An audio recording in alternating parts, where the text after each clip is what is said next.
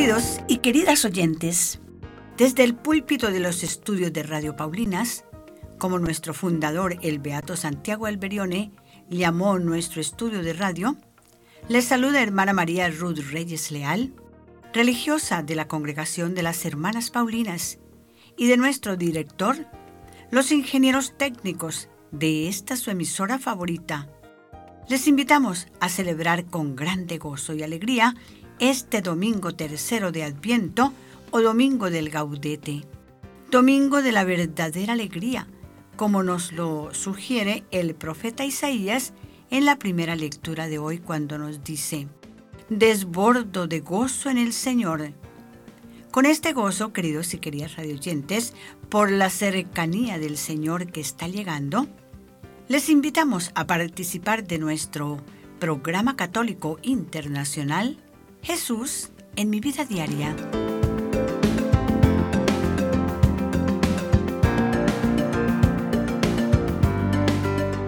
Celebramos el domingo tercero de Adviento del ciclo B.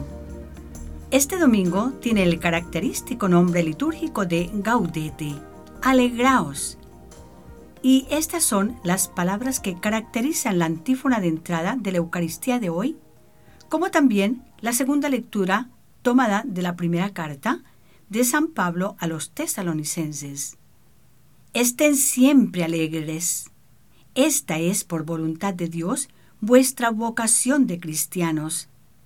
Este domingo tercero de Adviento se caracteriza también por la sustitución del color morado de los ornamentos del Adviento por el color rosado que la liturgia no usa ningún día del año, excepto el tercer domingo de Adviento.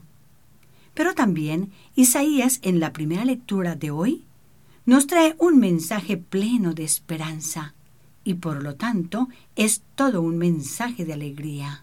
Yahvé me ha ungido, me ha enviado con buenas noticias para los humildes. Salto de alegría delante de Yahvé, y mi alma se alegra en mi Dios. Y el Evangelio de hoy nos narra la bellísima presentación que hace Juan Evangelista de su tocayo Juan el Bautista, a través de un diálogo en el que se pregunta al profeta del desierto: ¿quién eres tú? ¿Y qué dices de ti mismo? Y con sus afirmaciones dará una excelente respuesta a la pregunta sobre quién era aquel Juan Bautista que predicaba en el desierto y junto al río Jordán. Ya lo escucharemos en breves momentos. Ahora, queridos y queridas radioyentes, dispongámonos con nuestro acostumbrado silencio a seguir con el corazón la oración de apertura de nuestro programa. Señor Jesús, en este tercer domingo de Adviento, en que la liturgia nos recuerda que tú estás viniendo, que ya llegas y que ya estás en medio de nosotros. Ayúdanos a vivir y a hacer realidad las consignas que nos da hoy San Pablo. Estad alegres y no dejen apagar en vuestros corazones los carbones encendidos del Espíritu de Cristo, que es oración y gracia, luz y amor, santidad y vida, gozo y paz, comprensión y fraternidad. Hoy tenemos motivos de alegría porque tú estás viniendo y sé que ya estás en medio de nosotros. Por eso con el Bautista podemos decir: mi alegría está colmada. Con Isaías, salto de alegría en el Señor. Pero es necesario que tú nos ayudes a descubrirte para que ya no seas más un desconocido en medio de nosotros. Amén.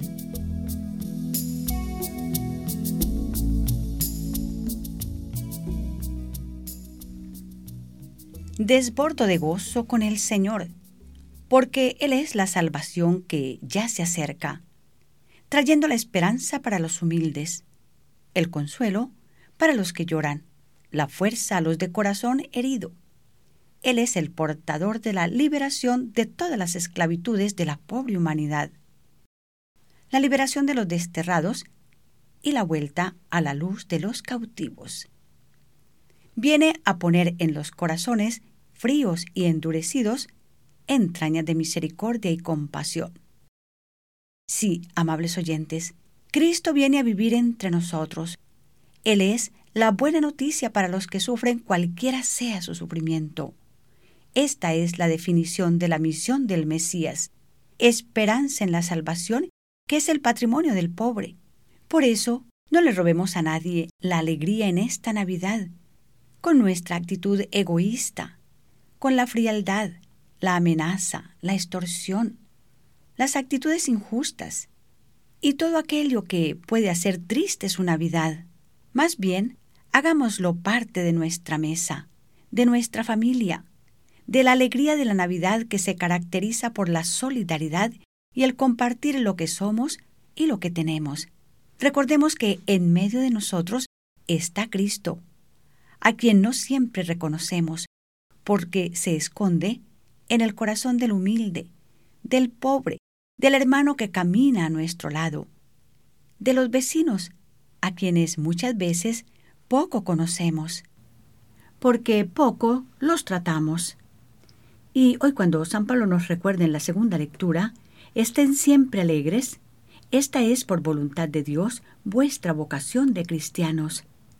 Hagámosle entonces honor a esta vocación de cristianos, estar alegres.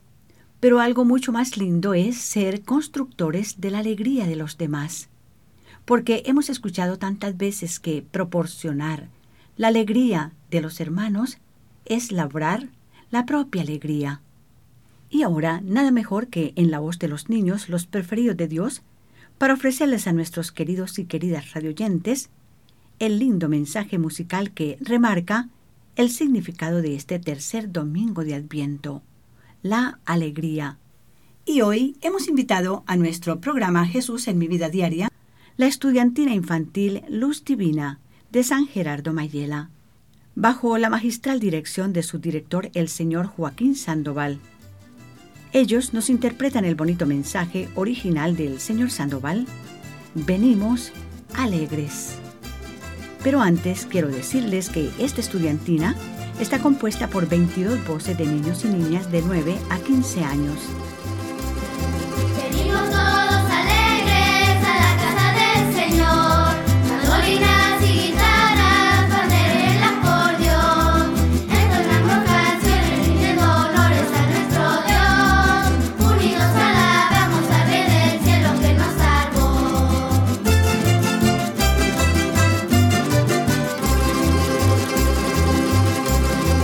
Alegres de corazones, que la fiesta comenzó, que el cielo, mar y la tierra te alaben a ti, Señor, y que la estudiantina siga tocando con devoción, a que de maravillas nos da la vida y la salvación. Qué hermoso día nos regala el Señor, lleno de gozo y lleno de amor.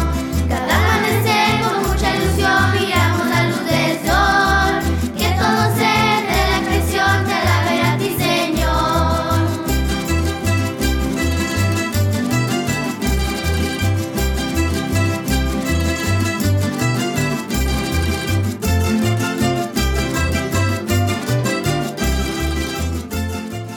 Gracias, estudiantina infantil Luz Divina, por interpretarnos el bonito mensaje Venimos alegres. Este mensaje forma parte del disco compacto Gracias, Señor, por Mamá, volumen 2. Saludos al señor director, a la señorita Rosario Álvarez en Culver City. Y les decía al comienzo que el Evangelio nos trae la presentación que hace Juan Evangelista de su tocayo Juan el Bautista, a través de un diálogo que comienza con la pregunta: ¿quién eres tú y qué dices de ti mismo? Y Juan Bautista, con sus afirmaciones, da una excelente respuesta a quienes le interrogan, y lo hace enseñándonos la actitud adecuada para dar el paso a Jesús, es decir, la fidelidad y la humildad. Y lo hace sin titubeos, con seguridad. Juan tiene una idea exacta de lo que es y de lo que no es también. y sabe perfectamente que tiene una misión muy clara: ser el precursor anunciando a toda voz lo que tenemos que hacer para preparar la venida del que es más grande que él. Además, Juan jamás podrá olvidar aquellas palabras vivas en su corazón: y a ti, niño, te llamarán profeta del Altísimo, porque irás delante del Señor a preparar sus caminos. Por eso Juan Bautista no se cansará jamás, ni en el desierto a viva voz, ni en el silencio de la cárcel, insistirnos en cuán necesaria es una renovación interior, para dejarle el puesto libre al que está llegando, Jesús, el Mesías, al que está ya en medio de nosotros y que no conocemos todavía. Él viene detrás de Juan, y es tan sumamente superior que Juan no se siente digno de desatarle la correa de la sandalia. Escuchemos textualmente este diálogo en el Evangelio de San Juan, capítulo 1, versículos del 19 al 28. ¿Quién eres tú? Juan aceptó decírselo y no lo negó. Declaró: Yo no soy el Cristo. Le dijeron: Entonces, ¿quién eres? ¿Elías? Contestó: Yo no soy Elías. Le dijeron: ¿Eres el profeta? Contestó: No. Le preguntaron de nuevo: Dinos quién eres, para que llevemos una respuesta a los que nos han enviado. ¿Qué dices de ti mismo? Y Juan contestó: Yo soy la voz del que grita en el desierto. Enderecen el camino del Señor, como lo anunció el profeta Isaías.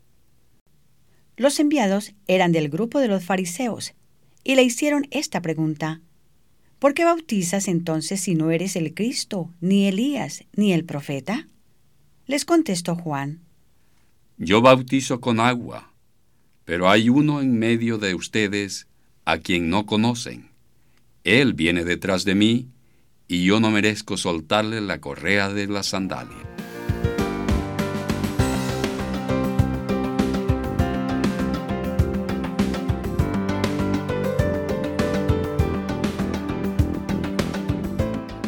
Juan se limita a contestar lo que él realmente es y lo que vino a hacer: preparar la venida del Salvador, y a pregonar desde el desierto y desde la cárcel que Jesús es el Mesías, el Hijo de Dios. Juan dirige la atención de sus interlocutores hacia lo esencial: la persona adorable de Jesús. Es a él a quien hay que buscar y preparar el corazón y la vida para recibirlo. Este testimonio de Juan es el primer testimonio que aparece en el Nuevo Testamento. El profeta es un testigo que habla y comunica fielmente con sus palabras y el testimonio de su vida lo que ha visto y oído, para que brille la luz y se conozca la verdad y la justicia. Y eso es Juan, un testigo excepcional. Él no era la luz ni la verdad, pero tenía la misión de dar testimonio tanto de la luz como de la verdad. Reconocía que era un enviado, que vivía su misión con una radicalidad impresionante. Vivía en plena austeridad, tanto en el vestir como en el alimento, y anunciaba sin miedo un mensaje que hacía estremecer los corazones, llevándolos a la conversión, tanto que algunos llegaron a sospechar que Juan era el Mesías.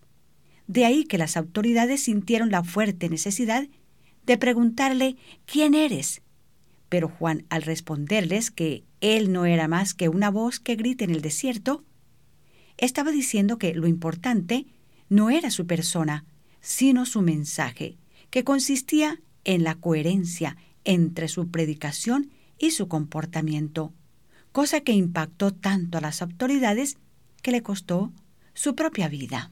Como le pasa a tantos profetas de nuestro tiempo, mártires que mueren por la verdad, porque levantan la voz desde el lugar del pobre para que se les haga justicia. También es un testigo de la luz quien lleva la palabra de Dios a todos los rincones del mundo, corriendo el riesgo de su propia vida. Por eso el profeta es un testigo que habla y comunica fielmente lo que ha visto y oído. No es él la luz ni la verdad, pero es testigo de ambos, de la luz y de la verdad.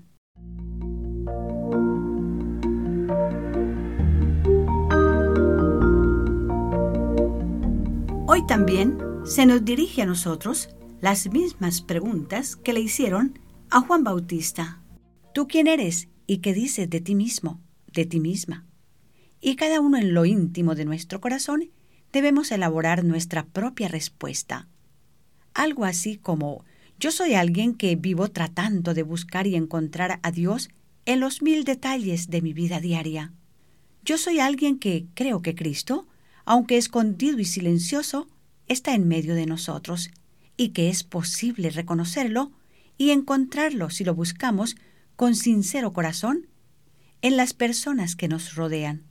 Yo soy un cristiano que vive de esperanza porque, a pesar de las luchas y las dificultades y el sufrimiento de la vida, sé que Dios jamás me defrauda, porque Él es fiel, y eso es lo que da sentido a mi vida y deseo de seguir viviendo, y que la última palabra no la tiene la muerte, sino la vida, porque Jesús es el camino, la verdad y la vida. Y yo soy aquella persona que, aunque no represente gran cosa para el mundo de hoy, soy un enviado o una enviada para dar la buena noticia a los hermanos que sufren, para sanar los corazones heridos, para anunciar a los desterrados su liberación, a los esclavos de tantos vicios, que Jesús viene para liberarlos, y a los presos su regreso al mundo de la verdad. Yo soy aquella persona llamada para pregonar con mi vida cuán fraterno y bueno es Dios y acogerlos en su nombre, ya que así acogemos al mismo Dios. Tampoco permitir que nos confundan con nadie, ni más grande ni más pequeño, porque cada ser humano es único. Tenemos esa maravillosa seguridad de sabernos irrepetibles, con identidad propia. Pero lo más importante no es lo que somos, sino lo que podemos llegar a ser como personas y como cristianos comprometidos con una misión específica y única para realizar, recibida el día de la unción de nuestro bautismo, para ser otros Cristos y continuar dando testimonio de la luz verdadera que es Cristo. Y así podemos repetir las palabras de Isaías en la primera lectura de hoy: el Espíritu del Señor está sobre mí, porque Yahvé me ha ungido y me ha enviado con buenas noticias de paz y alegría para todos mis hermanos. Así nos lo cantan en este momento el coro de la estudiantina infantil Luz Divina. Ellos nos interpretan el bonito mensaje Id por el mundo, letra y música de su director Joaquín Sandoval. Jesús dijo: "Id por el mundo, su doctrina llevar.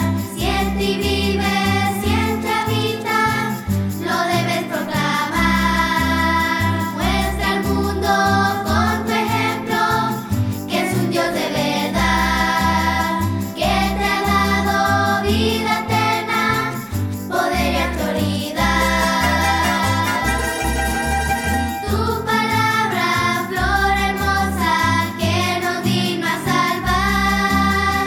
Linda antorcha que iluminas mi caminar. Una palabra basta, Señor. Una palabra de Dios. Una es mi salvación.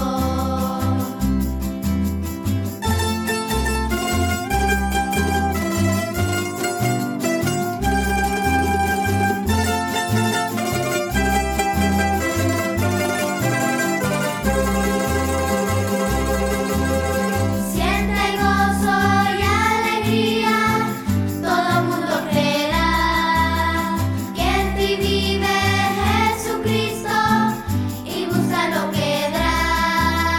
Tú eres prueba que Él desea, salva la humanidad, que se fiel. Efectivamente eran las voces del coro de la estudiantina infantil Luz Divina, quienes nos interpretaban el lindo mensaje musical Id por el mundo. Gracias, estudiantina, y a su director, Joaquín Sandoval. Reciban nuestro cariñoso saludo junto con sus familias, igualmente Rosario Álvarez, allá en Culver City, California. Y para quien quieren comunicarse con ellos acerca de sus canciones, pueden hacerlo al teléfono 310-821-2051. Y bien, el Adviento también es una oportunidad de hacernos tomar conciencia del mundo que estamos construyendo, que parece todo lo contrario a veces a lo que cantamos en los villancicos. Paz y alegría en esta Navidad. Un mundo iluminado por fuera con las lucecitas artificiales, pero por dentro la luz del amor está apagada por todo lo que causa los rencores, resentimientos, odios y venganzas. Pero precisamente es aquí donde se realiza el mensaje del profeta.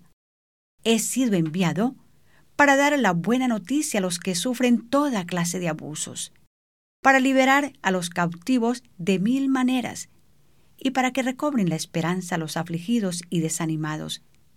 Es por eso que la liturgia de hoy nos recuerda que aún en medio de todo el sufrimiento que parece no terminar, somos, a pesar de todo, los más afortunados, porque se nos dice, os traigo una gran noticia. Cristo, el Salvador del mundo, está vivo y está mirando todo lo que sucede alrededor de cada persona. Como nos dice Juan, en medio de ustedes hay uno a quien no conocen, y aunque nos parezca estar solos, nunca lo estamos. Recordemos aquellas otras palabras, yo nunca los abandonaré. ¿Puede una madre olvidarse de su hijito? Pues aunque eso suceda, yo nunca me olvidaré de ti. Es por eso que cantamos con el profeta Isaías, salto de alegría y desbordo de gozo en el Señor. Con esta esperanza, que produce la alegría del Adviento, continuemos viviendo nuestro propio Adviento, mientras nos preguntamos, ¿quién soy yo y qué puedo decir de mí mismo? Respuesta fundamental en la vida de todo cristiano, conocernos a nosotros mismos, para poder responder como Juan el Bautista quiénes somos y cuál es nuestra misión.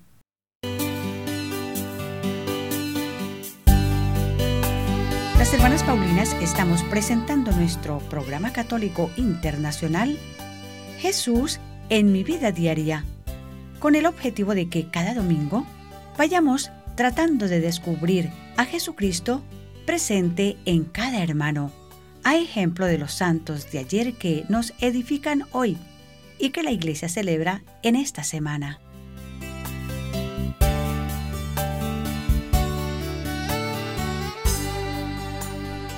Y en esta semana se celebra la novena de Navidad, pero el calendario litúrgico celebra el 17 de diciembre a San Lázaro de Betania.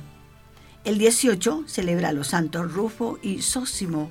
El 19 celebra al beato Urbano V. El 20 celebra a San Seferino. El 21 de diciembre la iglesia celebra a San Pedro Canicio. El 22 celebra a Santa Francisca Javier Cabrini. El 23 celebra a San Juan de Canti. El 24 de diciembre la iglesia celebra a las santas Herminia y Adela. Y el 25 de diciembre celebra la solemnidad del nacimiento del Señor. Felicitamos a quienes celebran en esta semana su santo nomástico o su cumpleaños y con mucho cariño y como siempre les ofrecemos el lindo regalo de nuestras oraciones. Y a continuación les presento con mucho gusto las noticias de la Iglesia y del mundo.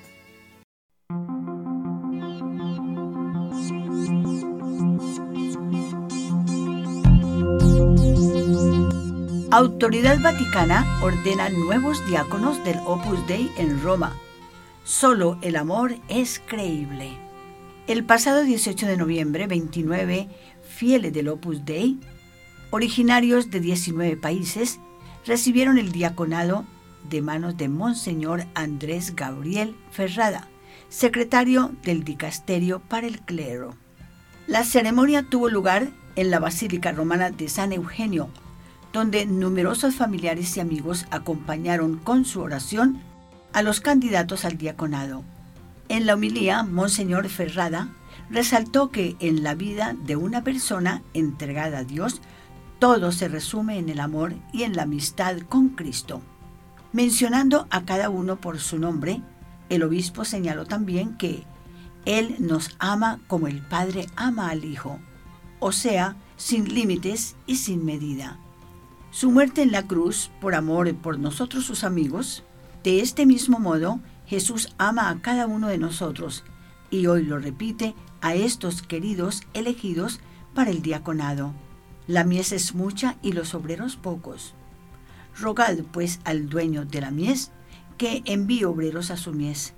Recordando estas palabras de Jesús, Monseñor Ferrada añadió: vosotros sois la respuesta a la oración incesante de tantas personas en la iglesia, comenzando por vuestros seres queridos, también los amigos y la comunidad cristiana, los sacerdotes y religiosos, todos los que os han generado en la fe. Al final de la homilía, Monseñor Ferrada se dirigió a los candidatos. Os deseamos un ministerio diaconal muy fecundo, enraizado en el amor y en la alegría del Señor, que os ha llamado calurosamente amigos y os ha elegido para que vayáis y deis fruto y vuestro fruto permanezca. Los 29 diáconos procedentes de 19 países son de Australia, Brasil, Camerún, El Salvador, España, Estados Unidos, Filipinas, Francia, China, Hong Kong, Italia, Japón, Kenia, México, Nigeria, Paraguay, Congo, Suecia y Suiza. Y hasta aquí la bella noticia de la ordenación de los nuevos 29 diáconos del Opus Dei en Roma. Y llegó a ustedes por gentileza de la redacción Así Prensa.